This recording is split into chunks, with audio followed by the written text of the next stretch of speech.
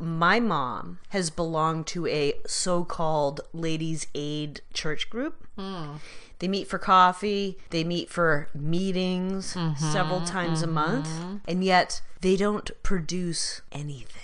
So they don't do any charities? No. And these are all people that I only know by name because she's told me about them. Like first name? Yeah.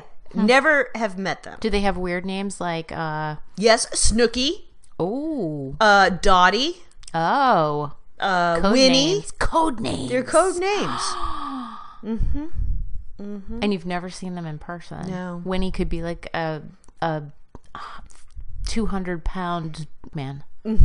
Oh my gosh. Not that there's anything Wrong with the 200 pounds. just meant it I could actually be not prefer a my little men lady. over 200. I hate you.